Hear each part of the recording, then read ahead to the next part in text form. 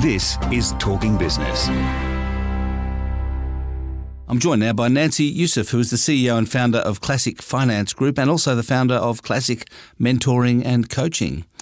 Hi, Nancy. Thanks for joining us. Hi, Alan. Thank you for having me. Now, Classic Finance Group, it seems to be quite a broad finance. It's not just a mortgage broker. You do lots of different finance solutions for people. How did that? Is that unusual? Was it something that grew and developed over time? Yeah, I mean, when I originally established the business in the early 2000s, it was predominantly for mortgage broking. But over the years, being able to work with the type of clientele that I have worked with, many of them small business owners, I've needed to diversify the business to offer not so much product but solutions. And solutions for small business owners encompasses all sorts of financial products, not just helping them with property purchase, but also business funding, cash flow funding, equipment leasing, car leasing, and a range of other products. And have you had to broaden the lenders that you get it from as well? I mean, obviously mortgage broking is simply mainly banks, but have you had to deal with other institutions apart from just banks? Absolutely. I mean, especially in this day and age, there's a lot of newer lenders emerging, and there's certainly a lot more financial products. And so broadening that and being able to, understand what the different institutions provide and why we would use them has been instrumental in helping to diversify and being able to offer those solutions. And it's a very male industry, this mortgage broking and finance broking in general. Was it very difficult to sort of make your way and to establish yourself as you have as a woman? Look, I think it's one of those industries that has remained male dominated. The pleasing thing is that we have seen female engagement increase over time, particularly with women embarking and setting up their own businesses. Certainly in the earlier years, it was difficult, not so much from, males and females. I had a lot of support, I must say, from, some male, very successful businesses along the way. But in terms of being, early in the years, especially around networking events and things, you'd sort of see the huddle of women, sticking together at different events. But certainly it is still very much a male-dominated industry. And I think in any industry, diversification is needed, and this industry no different. So, yeah. Yeah. And 4 years ago, you went to a Richard Branson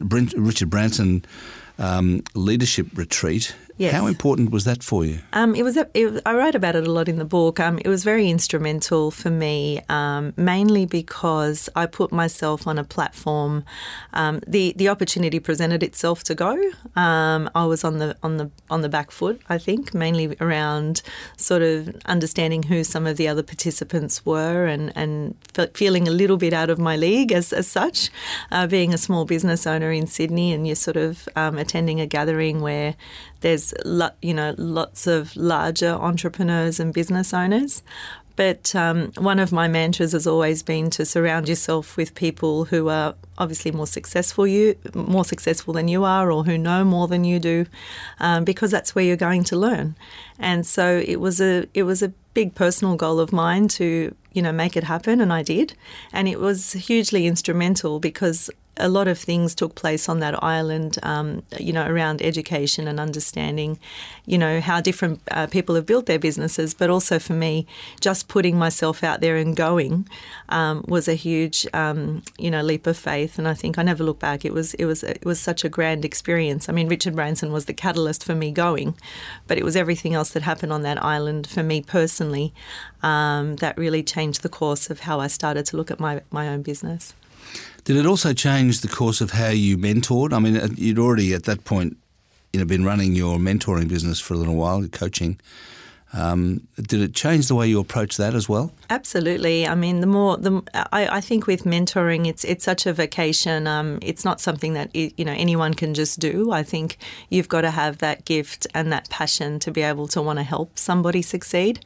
And for me, much as I nurture others, I also need nurturing. And so what better place to have had it than to have gone and listened to some speakers who've built businesses, global businesses, and also to network with Australian businesses and business owners who've become, I suppose, a bit of an alumni group, and I've formed some very good friendships with successful people who I sort of have on speed dial. But it did help, especially in those early years, to be able to bring back a lot of that inspiration and pass that on to many of my mentees. And so which of the two businesses that you've got are the bigger? I mean, I presume finance broking is bigger, I suppose, but Look, is the other one growing? I think, when you look at finance broking, it was a business I founded 16 years ago, and, it was riddled, I talk about it in the book again, that it was riddled with, trial and error, and I wasn't a born, business owner. A lot of it I learned on the job as such. In looking at classic mentoring, it became successful a lot faster because you learn from the mistakes you make in the first business. And so I grew that business in all of 7 years. And the idea with mentoring was that it would eventually become a succession plan for me, and I'd be able to still give back to the industry, remain involved in the industry, but, be able to step away from finance. What's panned out in reality is not possible. By mentoring, you've got to walk the walk and talk the talk. And so doing that also meant that my finance business grew quite significantly during that period. And for the last few years, I've felt that I've had a bit of a foot on two islands, but, I've also engaged a team who are able to look after a lot of the day-to-day and allow me to focus on what I'm really good at, which is growing the business. You called your book Fear, Money, Purpose. Yes. Explain the title. It was an interesting one. I wanted to use a lot of my own story. Small business owners sometimes feel that they're going around in circles, driving themselves nuts on a day-to-day basis, trying to figure things out.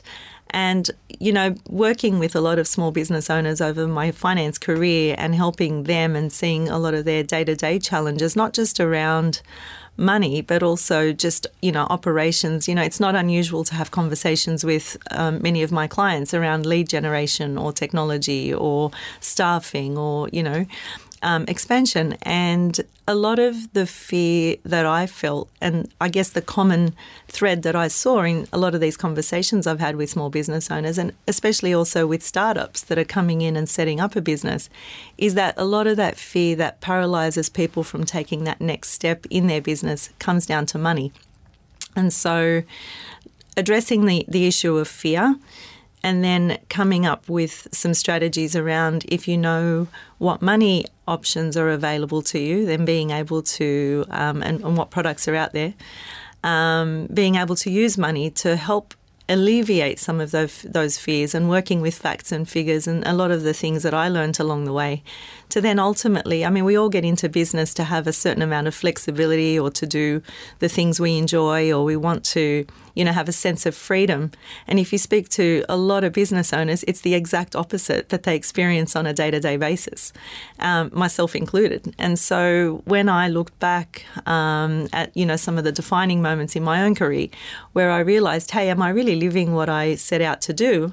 And I realised, no, that I wasn't. And, you sort of get a little bit muddled with what is my purpose? Like, what am I actually trying to achieve here? Why am I even in business?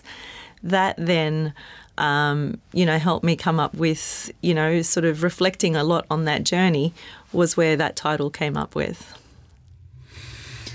Do you find yourself mentoring and coaching finance clients? So Classic Mentoring is a vehicle and a program that was established for startups in the finance industry. So in essence, I'm training my competitors as such, and that is the niche that I have worked with. Well, that's big of you. Well, I believe that there's enough of a pie for everybody, and we could do with a lot more professionalism in our industry, and certainly looking at the legacy that I wanted to leave. Was to be able to work with startups and help them with some of the challenges that I felt that I didn't have enough help with when I started. So it was a way to give back as well. One of the stories that is on your website is about the changes at APRA that's been taking place in the way that they run. They've been regulating finance. It's been a huge 12 months, hasn't it? How have you found it? And how do you think it's going to? How is it going to unfold from here? Do you think? Look, the irony of this book, and I spoke about this a few weeks ago, was that here I am writing a book about fear, money and purpose and being in small business. And looking at the last 12 months, particularly around the Royal Commission, and talking to a lot of business owners in our industry, the fear that a lot of them have had and the uncertainty about what the future looks like in terms of, income or regulation or what was going to be required from an operational perspective, we've certainly had quite the turbulent roller coaster ride. The future is that change is on the horizon. I mean, definitely it is needed. It is warranted. But there are also things that, I think we'll have to say for another conversation, but, around what the future of mortgage broking is going to look like. Well, at least the Royal Commission's recommendations on mortgage broking aren't going to be implemented, it seems, so that at least you won't be destroyed as an industry. Not for a few more years, but look, you can never say never. It's one of those things that, we're in a very much a commission-based industry and mortgage brokers now constitute 60% of almost 60% of loans in Australia. So it is quite a large distribution channel. And, with a lot of the surveys and consumer surveys that have been done, people are quite happy with the service they receive from mortgage brokers. Yeah. Well, it's been great to talk to you, Nancy. Thanks very much. Thank you, Alan. Thanks for having me. I've been talking to Nancy Youssef, who's the CEO and founder of Classic Finance Group and also Classic Mentoring and Coaching.